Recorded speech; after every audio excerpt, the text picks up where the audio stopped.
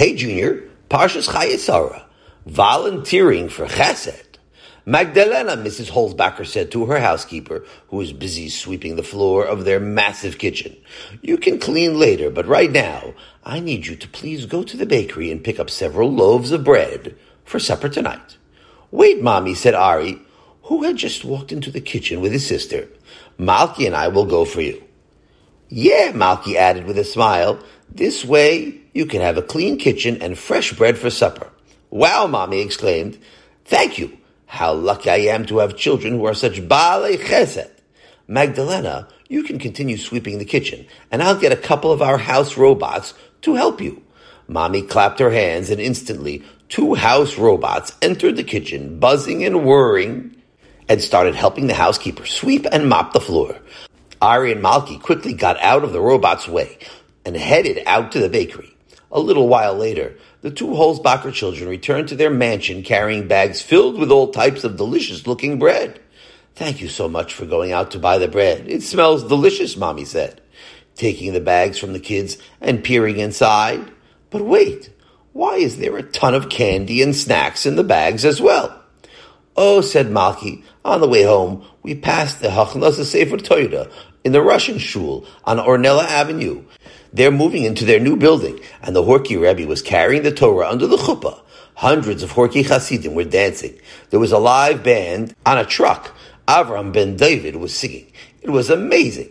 Not only that, Ari interjected, they had jugglers and fire eaters, and the members of the shul there were all doing these amazing Russian dances. It was such a beautiful kavod Torah.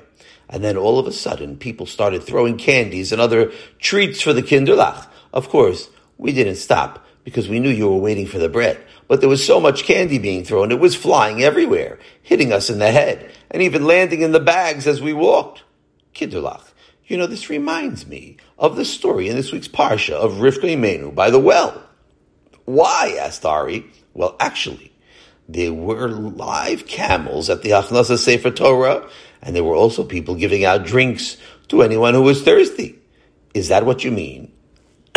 No, I mean that you, Kinderlach, remind me of Rivka Imenu in the story, Mommy said. I don't understand, both Ari and Malki said simultaneously. Did you ever wonder, said Mommy, what Rivka Imenu was doing by the well in the first place? Her father, Besuel, was a wealthy man with plenty of servants, and even Rivka had her own maidservants who accompanied her.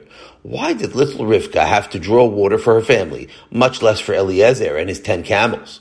Do you know how much water a camel drinks after a long journey? And there were 10 of them. That's a tremendous amount of water for a little girl to carry. Why couldn't she send her maidservants to do that for her?